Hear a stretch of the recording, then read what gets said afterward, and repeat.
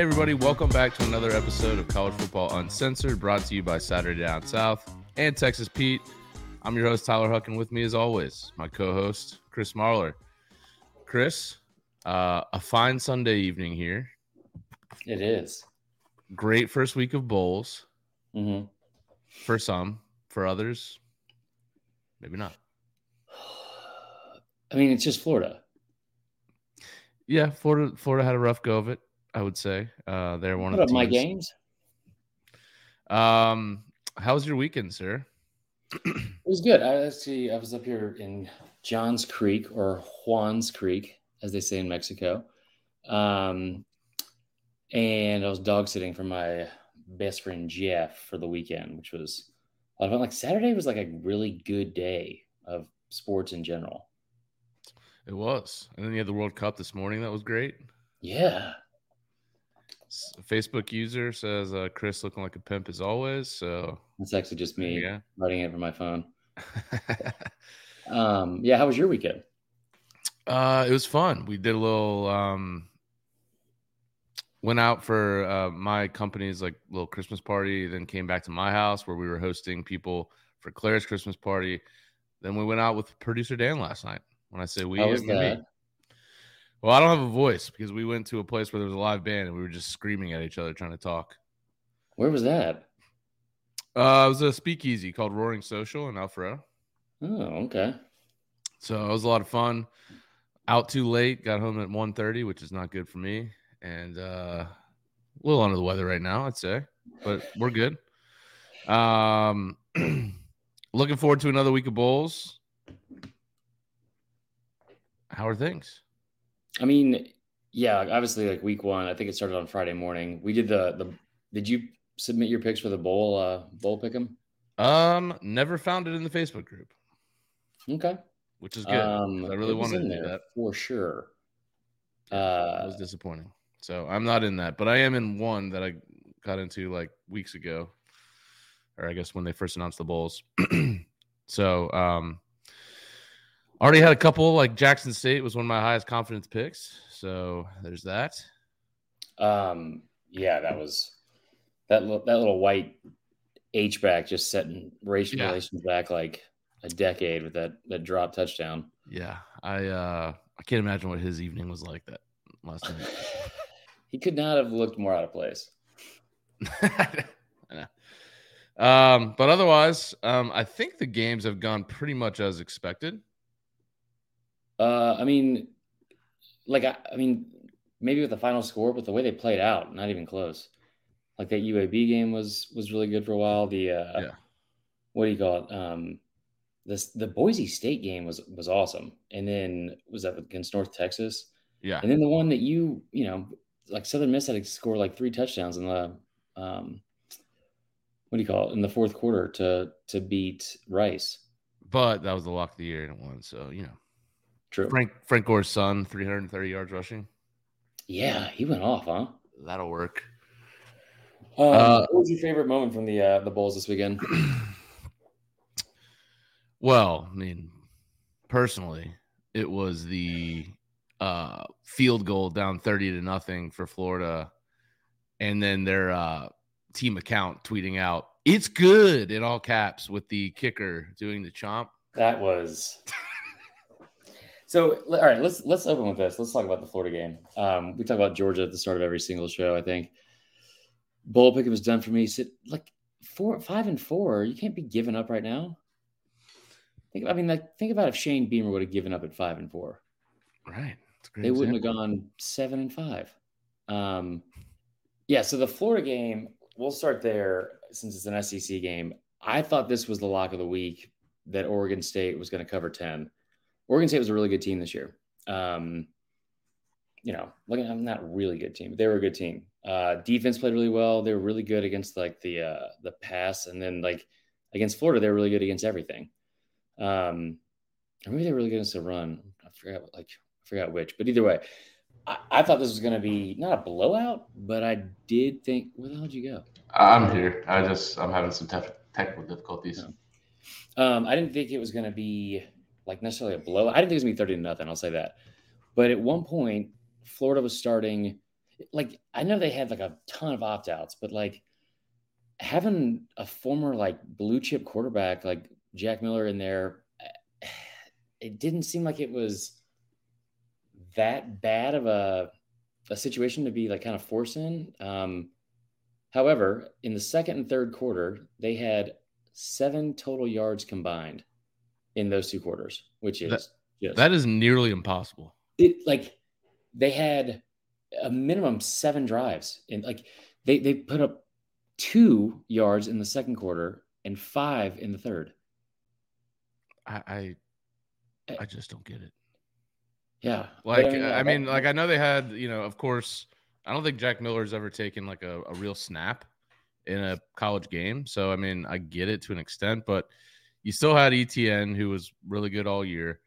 You had Pearsall who has been good for you. I mean, like I get they had a ton of players out, but to score 3 points, like, well, the other thing is like in every phase of the game they got beat, and I think that was the main issue because Florida fans were freaking out about the Napier thing because now you finished with back-to-back losing seasons.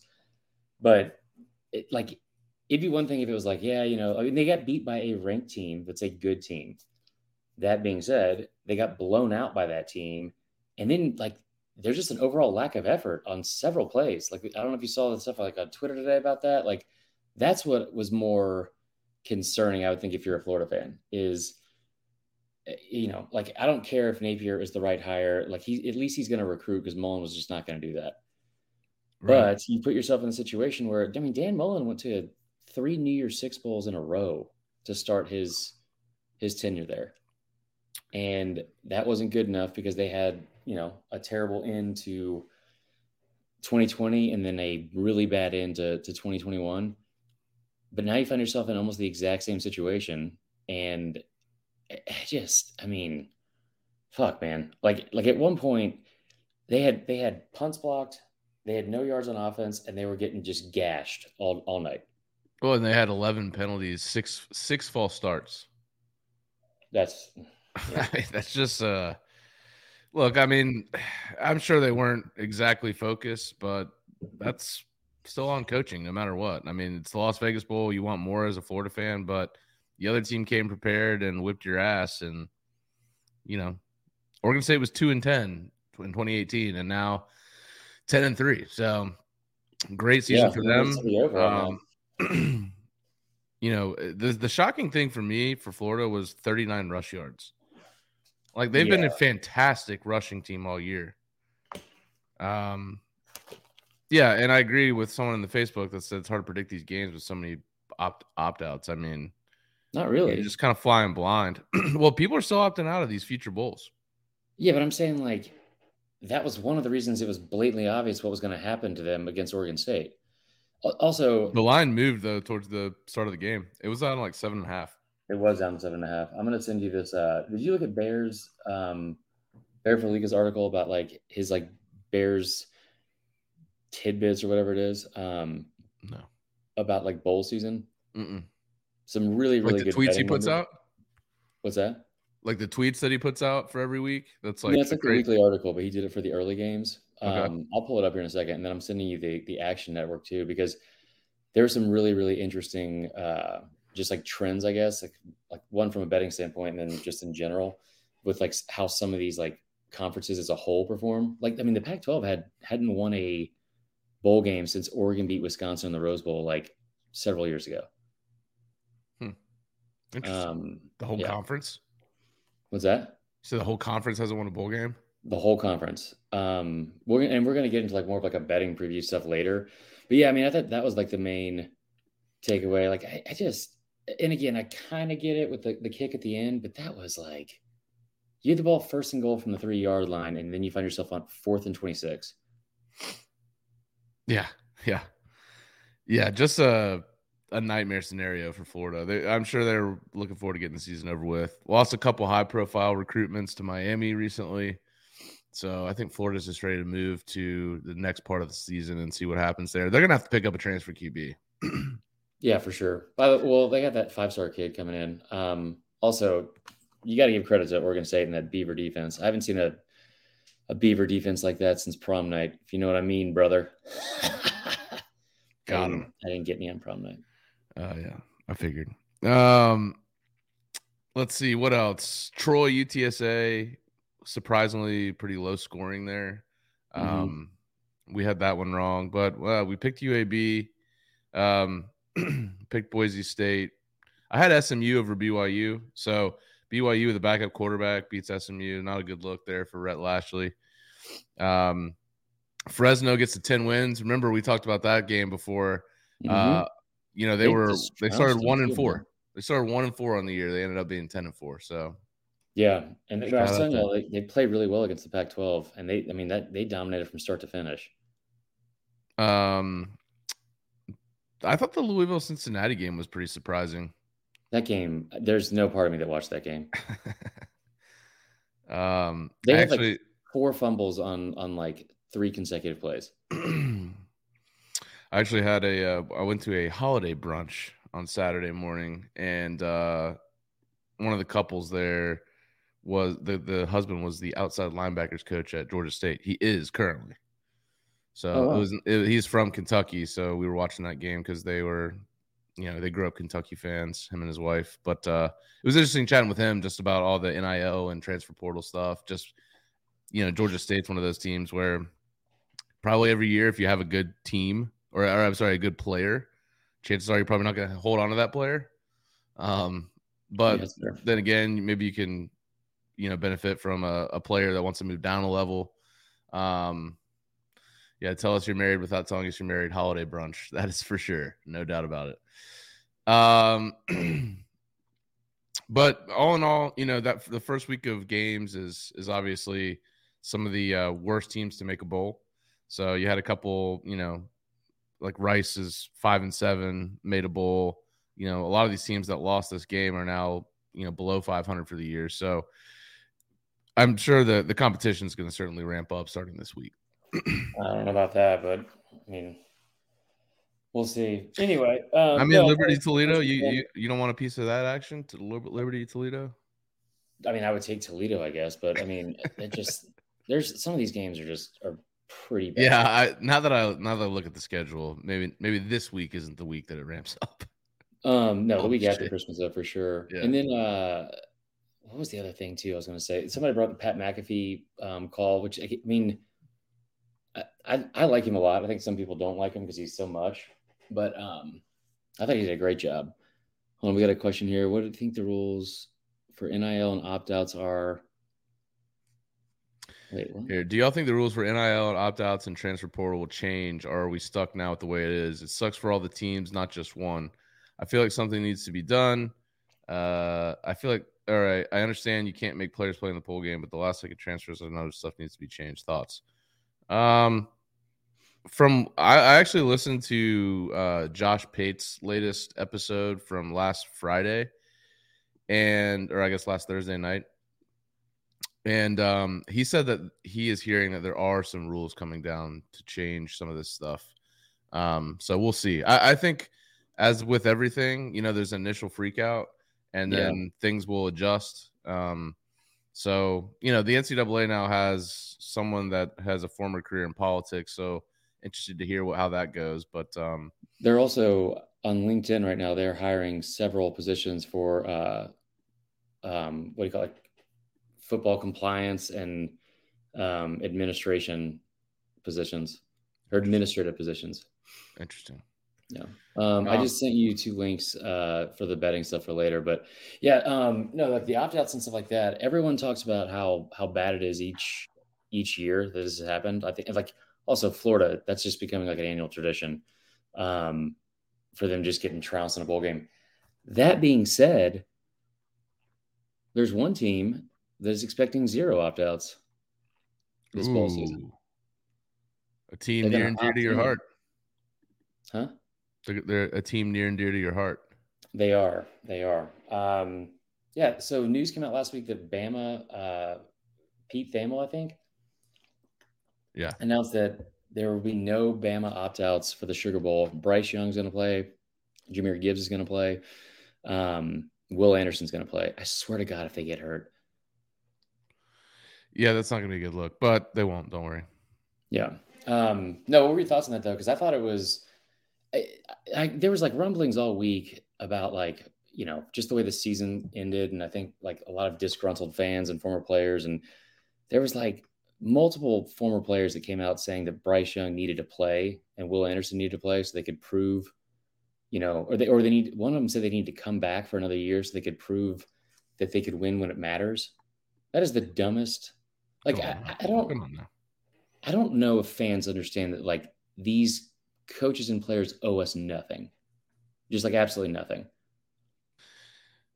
I mean, look, I think it's obviously a great look for college football and for, those guys and the culture that, everyone's kind of questioning right now at Bama, that those guys would want to come play a virtually meaningless game, knowing that they're probably, 4 or 5 months away from going in the first round of the playoffs, or I'm saying the first round of the draft. But I think it's great, man. It's, you don't see it as much. You actually more so see the other side of it, which is, who knows how many teams are going to have 15, 20 guys opt out. I mean, they just changed the rule where you can play guys that you planned on redshirting in a bowl game and it won't count. Yeah. I think because so many people are opting out. Some of these teams, like, remember Jimbo when he used that as an excuse? Like, he had so many people not playing that they opted out of their bowl. No, that was COVID, man. Oh yeah, I'm sure. No, sure I mean, yeah, I remember that. But also, I think with like the Bama thing, I like it because one, it feels like they're making a conscious effort to like get back a little bit of like the toughness and like the mental toughness, and that kind of mentality as a program. And these like you could make the argument that those two kids have done more for their teams than any other player that's come through, or any other players that have come through Bama under Saban. Anyone that won a national championship, like anyone that won a Heisman.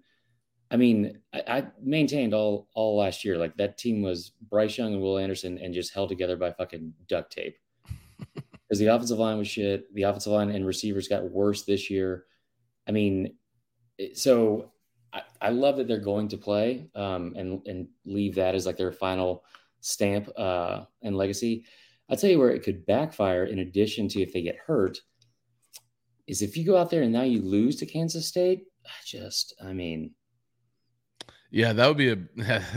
So how much has the line moved since they announced? Like 3 points? Was it 3.5? Now it's 6.5. I haven't even seen it. I think it got down to 1.5 at one point. Like in the Kansas State money line, I'm looking at Bear Felika's thing. The Kansas State money line when he posted this on December 15th was plus 130. Yeah, I mean that's not good enough value. No. And the other part is too, like with the transfer portal, Bama's already lost 12 players to the portal.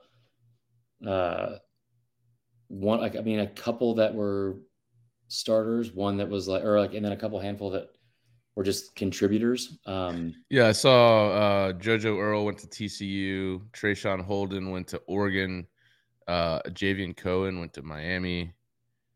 Tommy Brockermeyer. Tommy Brockermeyer went to TCU as well. Because it kind of like I've noticed that like Bama has been losing like a ton of players to the portal, which every team goes through it.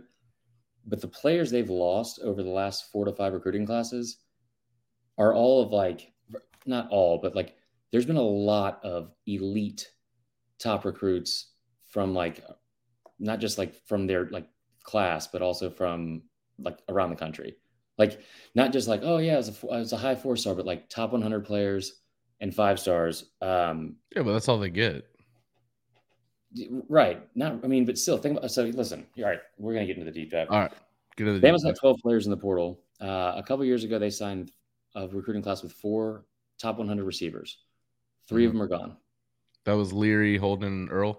Mm-hmm. The only one that's back is what do you call it? Is Ja'Cory Brooks. The other time Bama's ever done that, where they had at least 3 or 4 top 100 receivers in one class, was in 2017, and that was Devonta Smith, Jerry Jeudy, and Henry Ruggs, which worked out a little bit better than these kids. Yeah. Then they lost Aaron Anderson, who was a 4-star, like in the LSU. 35 or 35th ranked player in the country last year. Tommy Brockermeyer was like a 5-star tackle, number 6 overall player in the country coming to high school. Trey Sanders, obviously his career has not like turned out as great as you wanted, but you got 12 kids that are in the portal and a lot of offensive linemen. Like what are the two units that are the worst for Alabama over the past year or Yeah, two? definitely receiver and O-line. In O-line. So one, they're going to be down to just 11 scholarship offensive linemen for the bowl game. Yeah, which seems like a lot, but it's not. Right. Because like half those guys probably have never played a snap. Right. Right.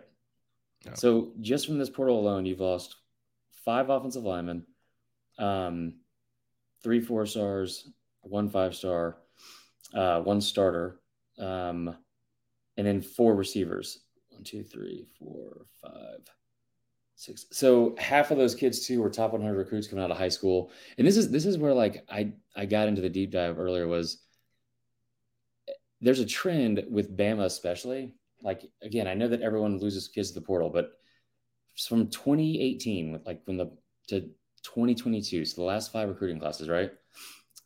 Alabama had 100 total. I'm sorry, from 2018 to 2021, Alabama signed 100 total kids in their 4 recruiting classes combined. 42 of them have transferred out. Wow. 42. In the 2019 class alone, they signed 27 kids, 17 of them transferred or left the team. Think about that. Anyway, so and it's not just like the abundance of players that are leaving. It's also, like I said, like highly rated kids, and then not developing the legit talent you get in there anyway. So again, Bama ended up with, I think it was like 100 total players, 42 were gone. They signed 16 5-stars, 6 of them have transferred out, and only 4 of them either went in the first round or projected the first round. And that's including Bryson Will Anderson. Of the 42 top 100 players, 15 of them transferred. It's not good. Yeah, but I also think that is going on at a lot of schools. Right, but no, it actually, like Bama's losing more talent, but it's also like they also have more talent to lose, So Georgia has signed 25 5-stars in that same time span. They've lost a total of 6 players, 5 to transfer, 1 to Adam Anderson getting kicked off the team. They lost 4 in 2018. They lost 1 in 2019, and they haven't lost one since. Almost lost Amarius Mims last year. They didn't. And on top of that, they have also gone out and brought in 4 different 5-stars in the transfer portal into their program, which is not what Bama's done at all. They got fucking Jermaine Burton. Just the difference in development, the difference in the accrual of talent. I don't know if it's if it's a evaluation problem or a development problem, but it is noticeably different. So what you're saying is Bama's dynasty run is over. All right, this is the last stat I'm going to throw out there for you. 2013 to 2017, Bama signed 26 5-stars. 3 of them transferred, 23 of them played at the university.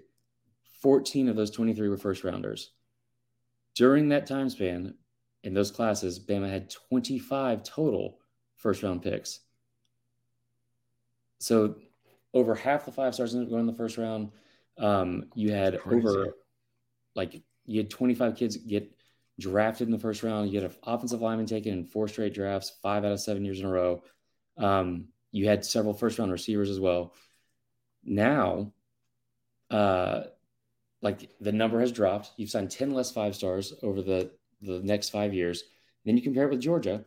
Do you know how many 5-stars Georgia signed from 2013 to 2017? 5. 11. Okay. Only 2 of them went in the first round. Since then, Bama signed 10 less 5-stars. Georgia signed 25. Wow. And the development and the retention of players. Light years better. Yeah. Interesting. We'll have to see how that progresses over the next year or two. You know, my favorite part of this job is when I spend like 4 hours in a deep dive and I know what I'm talking about and then try to communicate it to the world and I can't fucking just to save my life. I can't do it. I kind of feel like you got it perfectly there. Oh, thanks, dude. You want to talk about some of the players that are in the portal right now, like outside? Because, like, Grayson McCall, for instance. I mean, it seems like Auburn's going to get Grayson McCall. I haven't heard any other schools tied to him, but I mean, he's coming into the year. Like some people were saying, he might be a first-round pick. Kentucky looking at maybe Devin Leary, which would be a great pickup for them. I would think. I thought they were getting Graham Mertz from Wisconsin. Well, I'm looking at the 247 overall rankings, the top rankings for the transfer portal. Devin Leary is the top QB available. He's number 4 overall, and he has a crystal ball to Kentucky at the moment. Doesn't mean he's going there for sure, but there is a thought that he will go there, which I personally think Devin Leary is better than Will Levis. For sure. So from a production standpoint, it's not even close. Grayson McCall would be a great gap in between, what Freeze can do immediately versus, a guy from high school that he can recruit in himself. Yeah. So also, that'll be interesting to watch. Because we talked about it, like in this day and age, you don't necessarily it doesn't have to be a slow rebuild, especially when Auburn's coming out of a pretty, like, I don't know if it's like a deep hole, but they haven't been good in a couple years. Dude, they had 2 back-to-back losing seasons. They've been, I don't want to say abysmal, but I mean, yeah, it's not great. No. So getting a guy like Grayson McCall to hop in with Freeze and then maybe potentially get some other, it sounds like they got their NIL game going. Maybe they get it turned around pretty quickly. So we'll see on that. You got the Denver Harris kid. Michigan's like tearing it up in the portal right now. Are they? They just got the number 1 overall player. He's a linebacker that transferred from Nebraska. They got a top 11 O lineman out of Arizona State. They just got 2 O linemen from Stanford today. So yeah, they're doing really well. Saw it mentioned in the chat here from the Herman Brown, who's just absolutely crushing the comments. We appreciate you. Yeah. Jaheim Bell went to Florida State, which is awesome. Love that pick. I actually saw a buddy of mine out last night who's a South Carolina grad, and he was angry with me that Jaheim Bell. So how much did you guys pay him? I don't know. Hopefully a lot. Yeah, that's the whole point now. Yeah. I know South Carolina fans were a little perturbed that they think that Florida State tampered, but I got news for you: if you're not tampering, you're not trying in this day and age. Yeah, for sure. But lost in all the talk of transfer portal shit is that there's actually a signing day this week. Oh my God! High school signing day. Yes. What are your thoughts here? Because it looks like let me look at the rankings right now. All right, so this is the way I do this every single year now. Like I used to love keeping up with recruiting when it was like spaced out and like after the end of the season. But now, Josh Pate pointed this out the other day too. Like in the month of December alone, you have conference championship games, the Heisman and awards, what do you call it? Circuit. You have finals, bowl prep, recruiting, signing day, and Christmas. It's a lot. That's a lot.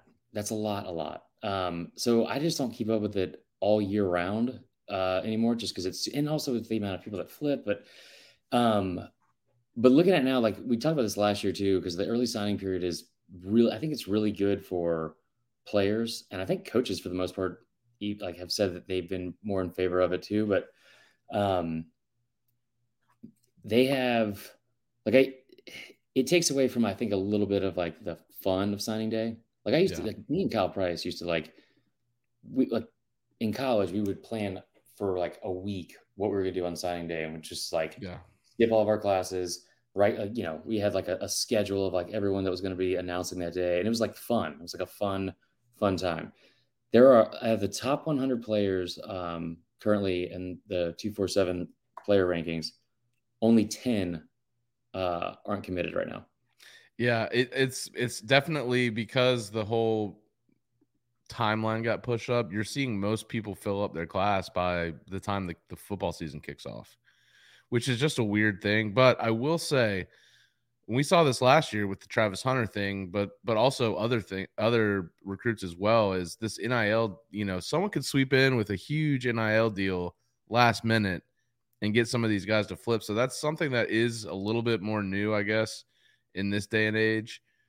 But yeah, I'm the same way. I used to love signing day. I mean, I used to make sure I didn't have any meetings that day, and I'd be watching, whatever I could all day long to see all these commits. And now it's just like, to your point, they're all committed already. So it's just a little, I don't know, a little lackluster as compared to what it used to be. But we'll see. I mean, there's still some top guys out on the boards. There's some guys that have come off the board recently, but out of the top 247 guys, you've got the Damon Wilson kid from Florida, 5-star, who's looking at Georgia, looking at Ohio State. Mm-hmm. You got the Nicholas Harbor guy, who's crystal balled to South Carolina. Yeah, 5-star? the kid from DC. Yeah, I don't know what there's got to be a connection there. Or I mean, maybe he just wants to just loves Columbia and sweat his ass off in Cola. You got Deuce Robinson, the number 1 tight end in the country. Little known fact, son of former Florida State receiver Dominic Robinson. We can't get a sniff. That's great. James Smith, Montgomery, Alabama. Mm-hmm. D-line, 6'3", 310, 5-star. Looks like he may be going to Bama, along with Quay Russaw, his teammate. So there's a lot of SEC. This is very SEC driven, as you can see. Yeah, we did this last year too. I think there was 37 of the top 50 players overall went to the SEC. 23 of the, or maybe it was like 21 of the 33 5-stars overall went to the SEC. And I think the other ones were just Clemson, Ohio State, and I forgot who else, but it was like basically made up. The rest of the 5-stars were just made up between like 4 teams total. Looking through this now, you got 35 total 5-stars, right? Texas and USC have done pretty well. I will say that. Miami State as well. So the projections right now in 24/7, I think right now Bama's first, Georgia's second. And I don't even know. Texas is 3, Miami, LSU, Notre Dame, Ohio State, Oklahoma, then Tennessee and Clemson. Florida's right outside at 11. They're projecting Georgia to close with the number 1 class, Bama to follow, and then LSU to jump up to number 3 as well. Brian Kelly's got a great recruiting class for his first class, no doubt. Yeah. I mean, he's just proved everybody wrong, man. And I will say this too: you do see a lot more of there's not as much parity, I feel like, in football, but the parity with where 5-stars are ending up is a lot more spread out. Yeah, and I was talking to the Georgia State linebackers coach yesterday about this. I was always kind of under the impression that NIL would just make the rich get richer. But I do think it's not a coincidence that between the transfer portal and NIL that you did see TCU go from being awful to being in the playoffs. And you've got, Florida State went from 5-7 to 9-3 quickly because of these transfer portal guys. And it is creating parity, which is what we all want. You don't of course, most of our listeners are Bama and Georgia and LSU. And of course you don't mind seeing your team in the playoffs every year. But I think as a general college football fan, you want to see some mixture in that top 4, soon to be top 12. And I think the NIL and portal is actually helping that out. Yeah. William Graber at a point too, he said, "What the fuck is this? What is we're getting spammed by some sex bots in the chat here. Just DM me, boo." Herman Brown. Oh, nice. You blocked him? Yeah. Do y'all like the ranking system? Seems like there's a lot more 5-stars not really panning out. I don't know if that's entirely true, especially at Georgia, from the numbers I just threw out there. Again, I don't know if it's an evaluation standpoint or what, but I mean, twice in the last 5 years, Bama's top player in their class has transferred out and never played it down. I think the transfer portal, because I remember somebody did some research on total 5-star quarterback transfers, and it was something like over 65%. I mean, that's just, like when I was 18, I've told this story before. I wanted to get a fucking Ryan Cabrera song lyric tattooed on my arm with a cross on it. Like, you don't make good decisions when you're 18. Thank God that fell through. Guys, honestly, I still might get it. Oh yeah, no, I mean, I mean, he might get a comeback. You never know. If Petrino can do it, he can do it. But no, I mean, I think like the amount of kids transferring out, it's obviously at an all-time high. Like Nick Starkel tweeted out the other day, the former A&M quarterback, that he was like, sorry, I guess I started this because like when he was in the portal, it was just him and 3 other dudes. I'm sure Nick Starkel really created a movement. He did, dude. He's fucking a believer for one. Anyway, but so when he was in it, it was like him and 3 other dudes, and now there's like 1,300 people. So I'm not going to get into the whole like Bama bump and they only do the 5 stars based off of like, what do you call it? They raise once they commit to Bama, they get a better ranking. Part of me feels like they should. I mean, if the top program in the country is evaluating you and says, hey, I've only got 20 scholarships to give out and you're going to get 1, then maybe the, nerds like me and you that are like sitting there watching tape maybe didn't rank them the right way. First of all, I want to be very clear that I don't rank anybody. That's true, me either. But I didn't want to call anybody else out. So no, I mean, I think also like COVID really fucked up a lot of. Couldn't get on the road and evaluate. Half the teams in the country didn't even play any games. Right. So you also didn't get like that. I mean, there's so many kids that like not just develop physically from their junior or senior year, but they also like either have a big season or like, finally come into their own or get a chance to start or whatever. So like for recruiting, like that senior year is like super, super important. I mean, and like so many kids didn't get that. Yep. Anyway, all right. So what do we have next on here? Let's see. We talked high school recruiting, and we'll talk more about it later in the week. If we can get someone to produce our podcast this week. What's up? We talked about Bama. We talked about UF. We talked about some of the weekend bowl games, portal update, early look at that. So we just got to talk about the bowls coming up this week. Which, I mean, to be honest with you, again, when you're looking at the slate here, first game is tomorrow, 2:30, Marshall, UConn. You know what we're gonna do? We're gonna look ahead to some betting stuff so we can make this make our listeners some money. But the first thing we're gonna do before we look ahead is we're gonna look back. Okay. And then we're gonna take your left hand. Okay. Reach it over your right shoulder. Okay. And just pat yourself. Okay. Listen, guys, there's like a lot of things that we are not as a podcast. Professional, PG, punctual, ever on time, good with technology. These are mostly just my things. Well researched. Like we know our stuff, but like we're not like fact checking ourselves sometimes when we say things. I don't know that. I will say, I know a lot of times like we don't take ourselves seriously. But we're a podcast. We're by common men for the common men. We are just fans. We've never portrayed ourselves any differently. Okay, well now you're doing too much because I want to take a second because we fucking killed it this year. I mean like fucking killed it. I went back and looked at our preseason predictions that we put on tape or in the podcast or whatever. I have in front of me 3, 4, 5, 6, 7, 8, 9, 10, 11, 12, 13, 14 total that we made. Okay. Tyler, we had 3 that were wrong.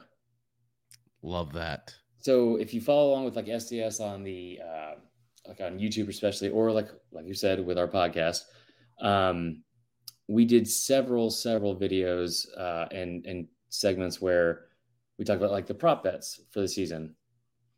Prop bets were Bryce Young under 3,859 yards, Hendon Hooker over 2,769 yards, Brock Bowers under 10.5 regular season receiving touchdowns. Fucking 3 for 3 right off the bat. Go. You had Ole Miss over 7.5 wins. That was wrong. Okay, nice. Start me out on the wrong side. Okay. Mississippi State over 6.5. Correct. Arkansas under 7.5. Both of us had Tennessee over 7. I had UGA over 10.5 and 11.5. That was like the block of the year. Kentucky under 8 wins. Nailed it.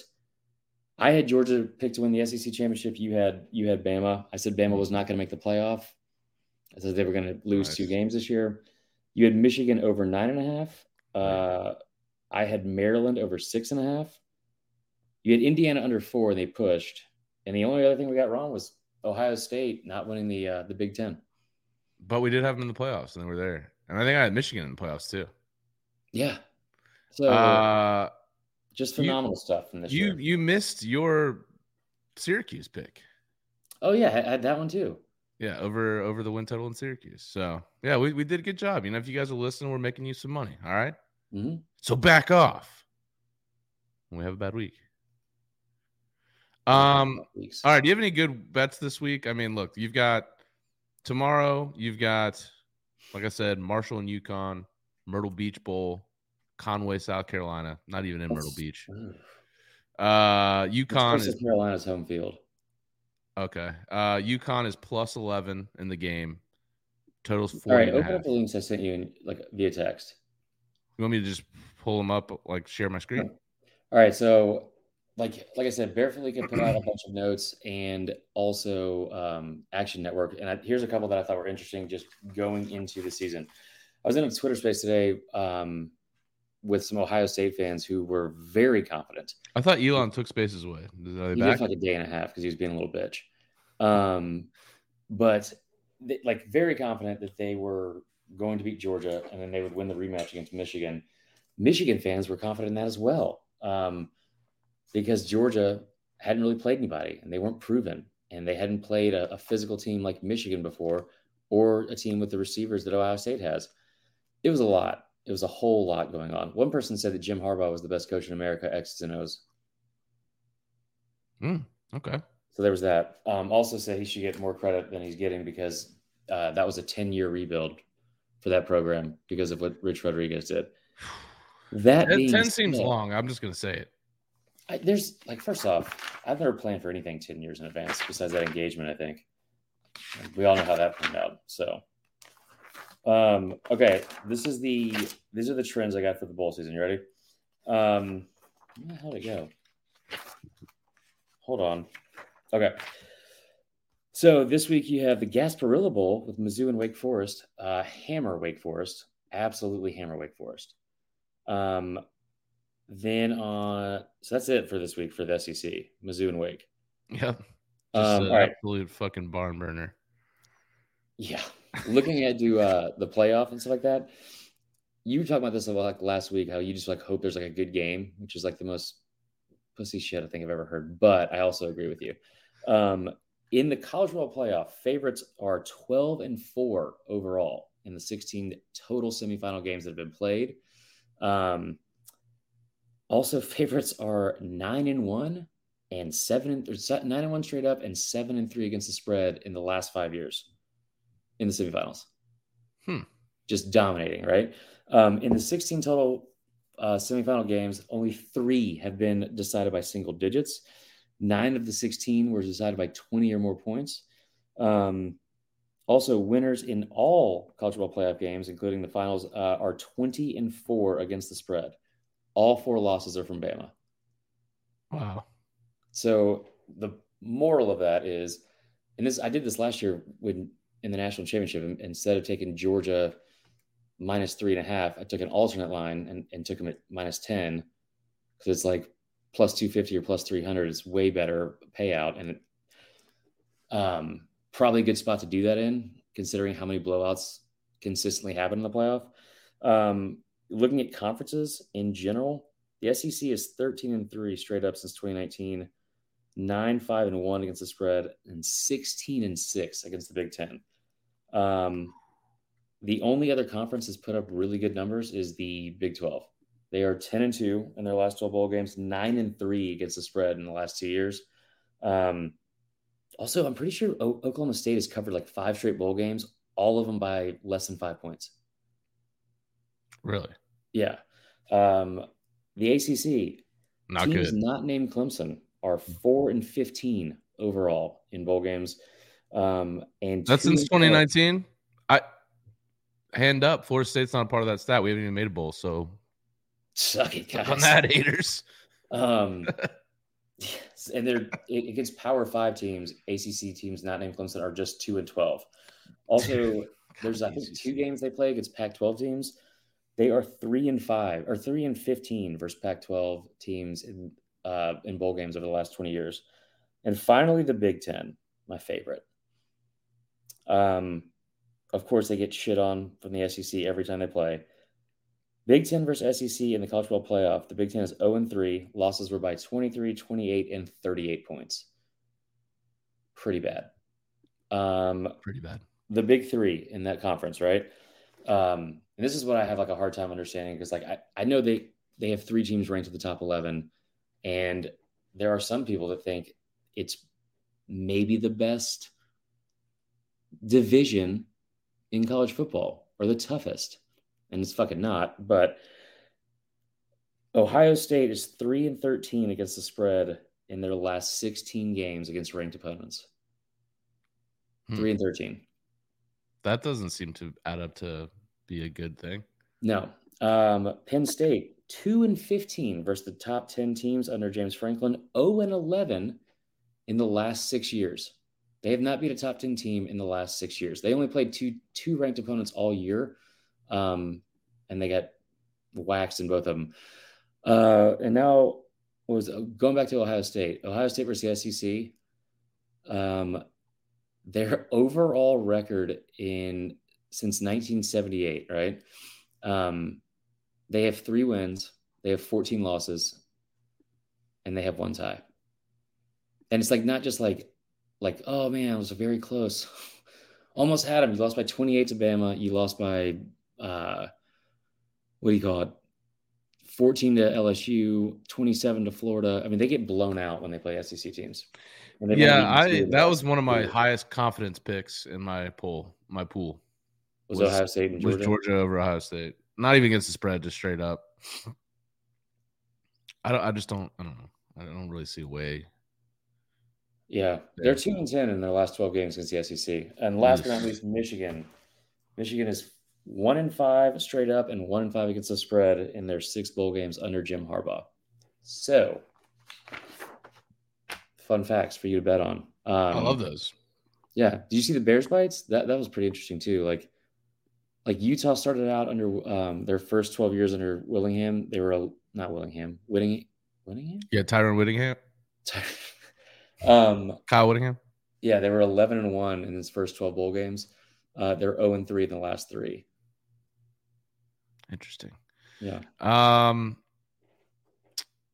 Let's see. There's not many games this week that I'm like all about picking, honestly.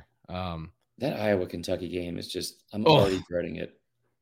It's going to be the worst game ever, I think. The over-under is at 31. 31?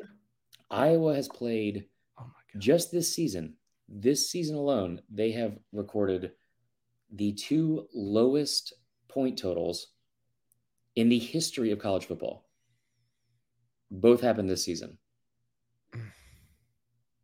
And I think they're starting QBs out for the game.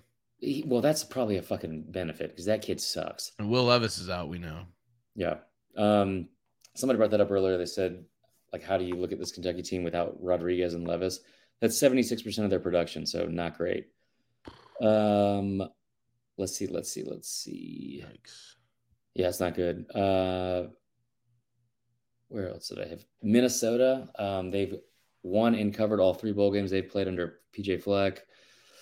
Wisconsin is 7-1 in their last 8 games. And the only loss was by 1 point against Oregon in the Rose Bowl. This is one. So I don't want to give this away, but Air Force is playing Baylor. Yeah. Right. Plus 5.5. In the past 10 years, service academies are 13-3 against the spread and 5-1 as an underdog with 3 outright wins. Ooh, okay.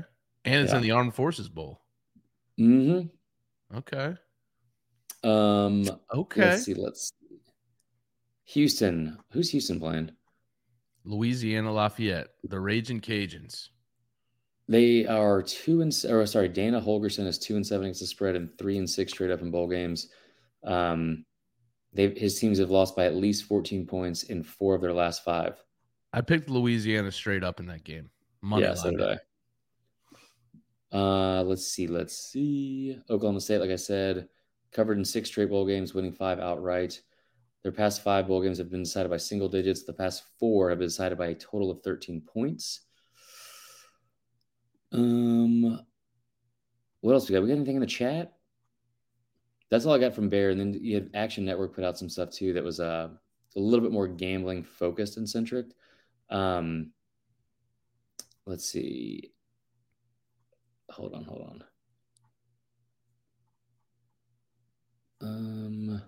Yeah, it looks like Caleb Williams is going to play in that game, against Tulane. Shut up! Is he really? Yeah. Shit. I know, because I bet on Tulane. ACC versus Big Ten bowl games have been pretty decisive. The outright winners are 20-0 against the spread. Independent teams, so like BYU, Notre Dame,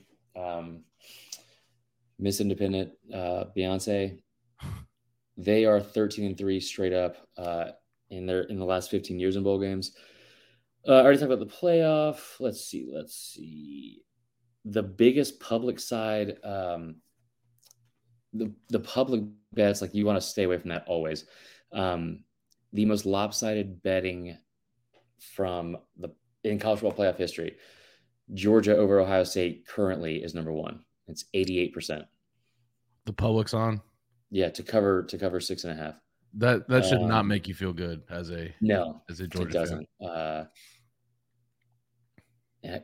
Service Academies. I thought this one was interesting. What's that?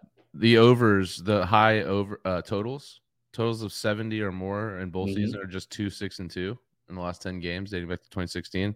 3 games have high total like that: Georgia Southern, Buffalo, Texas Tech, Ole Miss, and FSU, Oklahoma. Yeah. All that information also I gave you about James Franklin. He's gone to 10 bowl games, and the over is 8-2. And they've covered the over by an average of 11 points. So they're like going over by a lot. Also, Utah has a great offense. That Duke UCF game is pretty interesting.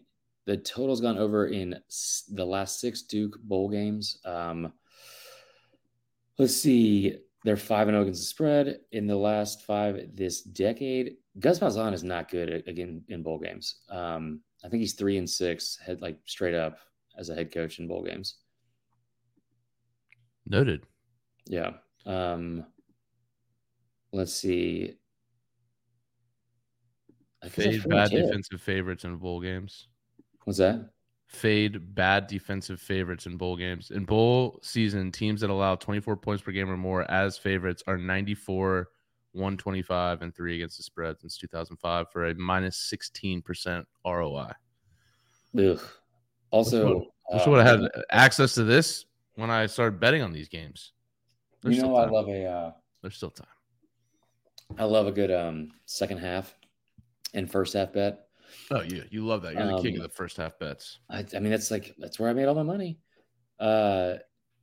During bowl season, nobody dominates the first half like Nick Saban, who's 14-7 against the first half spread since 2005. It's the most profitable first half coach in the country during that span. The same can be said for Dave Dorn, NC State, but in the second half, 6-0 in the second half. What do you call it in bowl games since he's been the head coach there. And then Iowa, Kentucky. I'm not going to bet that, but when trailing at the half, Iowa head coach Kirk Ferentz is 7-1 against the second half spread. Okay. So live betting. Never heard anybody. Yeah. Actually, you get some bowl swag stuff, or are we just going to? Ooh, the bowl swag stuff. Okay. Yeah, let's do that, and then we'll close out. Oh, and while we're doing that, there's one not serious issue, but I'm just gonna get up on a soapbox here for a second. But did you see the Jalen Carter shit this week? I did. Okay, what were your thoughts on that before I say anything? I mean, it seems like there's at least one prospect every year that the media just starts going after. Okay, when you say character media was concerns. going after, like Just someone in the media, not the entire media, but just someone in the media is like, of course, I'm hypersensitive to Florida State guys. So I remember when it was Dalvin Cook and he dropped to the third round, and it's like, okay, he's had no issues. He's a top running back in the league. Like, I feel like people just try to come up with, I don't know what it is either. Like, what was McShay even saying? Like, he doesn't go to class? no, he didn't say any of that. He said Fucking from cares. what he's hearing, he's going to tell you right now that like if his stock or his draft stock like falls, it's because there are off the field like character concerns. And so here's the thing. Todd McShay is not making that up. Todd McShay, there's no benefit to him saying this just to hurt this kid's draft stock. And like I've heard every single possible like accusation or excuse or whatever, because Georgia fans lost their fucking minds, especially on social media going after him. And I get it; they're defending their player and all that kind of stuff. I get it. Like his teammates came out and also defended him, and that's great. But this happens every single year in the NFL draft. And like what it usually like 95% of the time is a smokescreen from like an NFL GM who's like 3 to 5 spots behind where he's projected to go, and they float this kind of stuff out there hoping that it'll deter anyone ahead of them from drafting him, and then they can swoop in and get him like after he falls. So and like William Gray even says like they need proof from Todd McShay. Like the most, I don't want to say, it's like, I guess surprising is the right word, confusing reactions that I saw from this, because it happens every fucking year, was that Todd McShay needs to show receipts of who said it, or That's like, just not going to happen. you know who said that was Ben fucking Watson. Sorry, Ben. Like, be better. Just be better. Yeah. And also, that's like that's not what sources are. You don't out your sources anyway at any point. Like it just escaped everybody during all this. There was like several people that brought up like a defamation of character lawsuit that Carter should file against Todd McShay. So I say all that to then say in the same video, like 12 seconds later, after saying that, he said he's going to drop all the way down to number 2. That's where he has him projected to go right now. So, like, again, the arguments that it was slander, that there was like no proof, that he didn't show his sources, that he was doing it just so he gets attention and clicks or whatever. Todd McShay doesn't need to fucking do that. Right. He's been doing this for over a decade. And also, there's like not a lot, like every year for the draft, we're going to Todd McShay and Mel Kiper. It's like, watching fucking Christmas Story on Christmas Day. It's going to be on in the background. That's where we're going, whether we like it or not. So Todd McShay doesn't need to do that. And there's no part of him that would like slander a kid just to slander a kid. My God. Yeah. Well, I think when rubber meets the road, that kid's going to be drafted in the top 5 no matter what. Yeah, without a doubt. Before we get into the bowl swag, though, let's talk about a little bit about Texas Pete. Okay. As you guys know, me and Chris, we're big Texas Pete guys. They've got the spice and flavor that really just kept us going through the football season this year.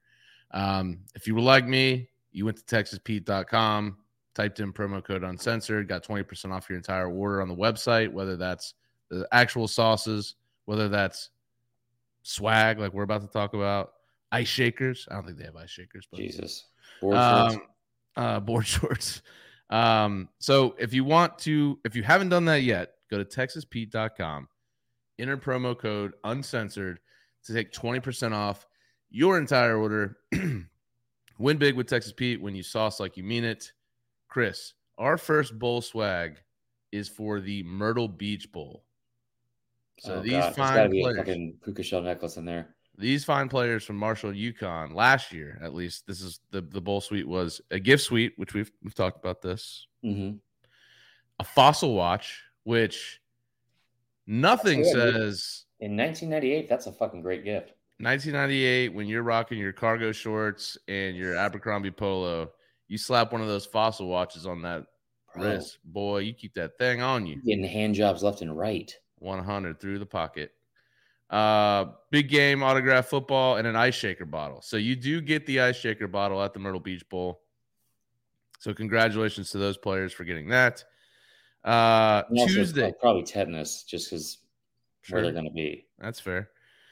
Tuesday, 3:30, Eastern Michigan, San Jose State in the Potato Bowl in Albertson Stadium, Boise, Idaho. Okay. Just fire me up. Last year, all they got was a gift suite. So sorry, I hope guys. it's just fucking potatoes. Just like a You golden guys get to corral go. setup of just different style potatoes. Like it's not, you don't get to take anything with you. You just get to eat it. It's like supermarket sweep of like for fat people and gluttony. Well, in our 7:30 game on Tuesday, the Boca Raton Bowl between Liberty and Toledo, also the only gift is a gift suite. That sucks. Just gonna throw that out there. The New Orleans Bowl in Manhattan, New York. No, I'm just kidding. New Orleans, Western Kentucky, South Alabama. Let's see. New Orleans Bowl, gift suite. Ugh, Jesus. Fossil watch. That's it? Just those two things? That's it. This is like the laziest shit ever. I feel like this is like what like my aunts would give me like when I was in middle school.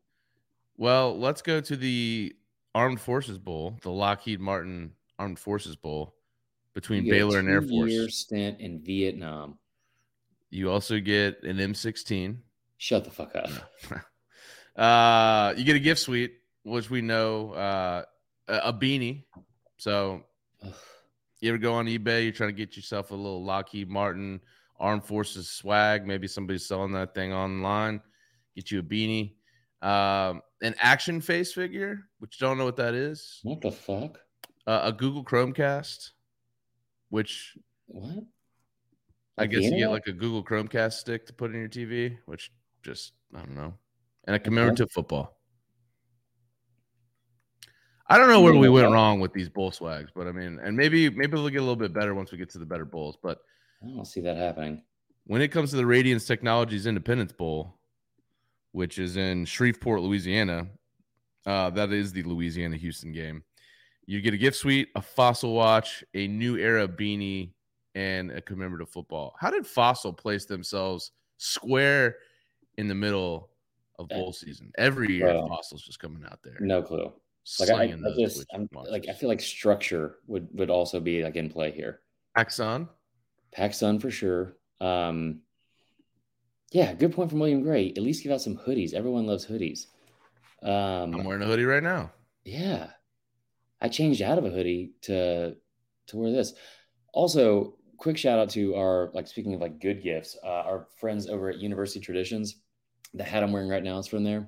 They haven't made a Florida State design yet. But every single SEC team represented. Y'all should go check them out. Really, really good hats. And they got a whole new Georgia line that's coming out this week too. Oh, nice. Yeah. Friday, the Gasparilla Bowl What the fuck is a Gasparilla? So Gasparilla is actually, I haven't been, but it's big in Florida. Movie? Yeah, it's a pirate parade. A pirate parade in Tampa. Like everyone gets in their boats, dressed up pirates. Basically a reason to get fucked up. It's kind of like Mardi Gras in a sense. But for pirates. So this is Wake Forest in Missouri. This game's on ESPN. Last year, gift suite, headphones, cooler backpack, which, I mean, depending on the brand, that could be kind of sweet. A beach towel. You're going to be down in Florida.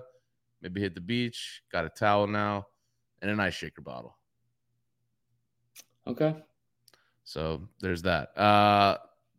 Saturday, man, there's only so that's I'm not liking the schedules here. There's only one game on Saturday. I guess it is New Year's Eve or Christmas Eve. So that's also they're the NFL is taking over Saturdays now, apparently. Yes, I did notice that. I kind of like that changeover though. I mean, at least it gives us something. But the Hawaii Bowl, Middle Tennessee and San Diego State. This one's actually not bad. You get an electronics gift suite, so shrink down what you can get. I mean, I think electronics are pretty good. Oakley sunglasses and Oakley backpack. An 8x10 dick pic of Dog the Bounty Hunter. Yep.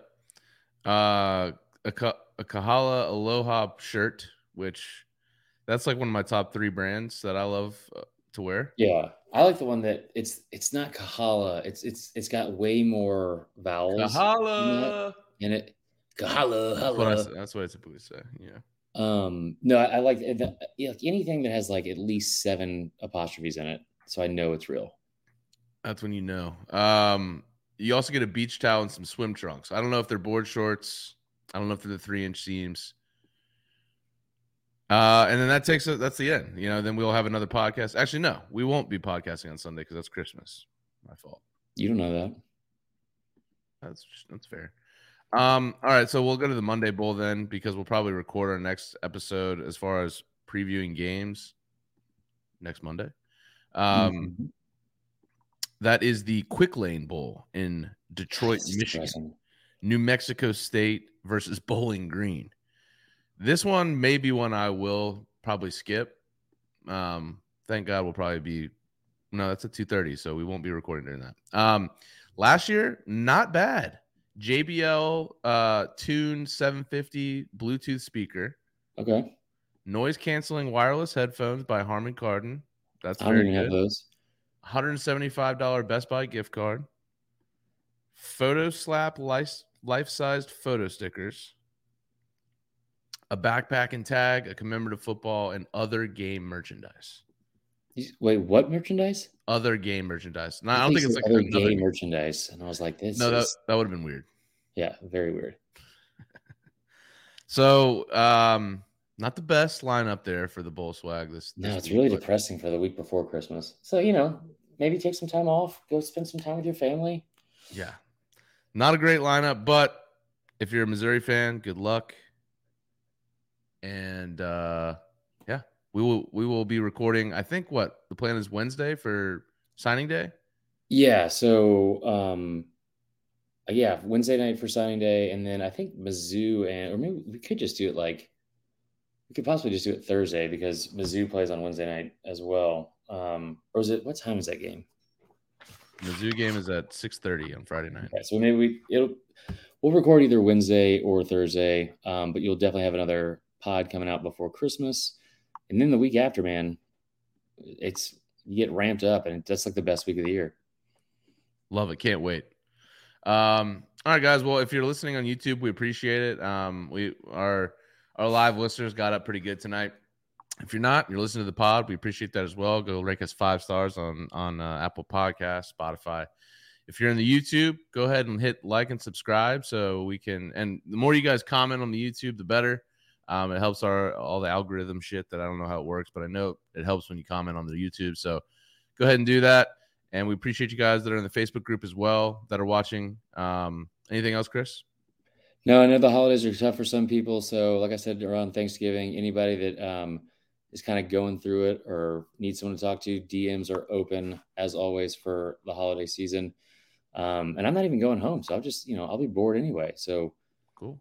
If anyone needs to get shit off their chest or, just maybe talk about. What about get shit on their chest? Calling. So what? What if they need shit on their chest? Are you down to do that as well?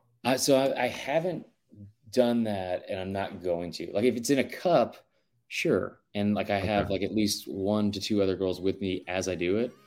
But no, that's just not very sanitary to shit on someone's chest. So just getting shit off the chest this holiday season. Yeah, exactly. Okay, cool. All right, guys. Well, we appreciate you tuning in, and we will talk to you later this week.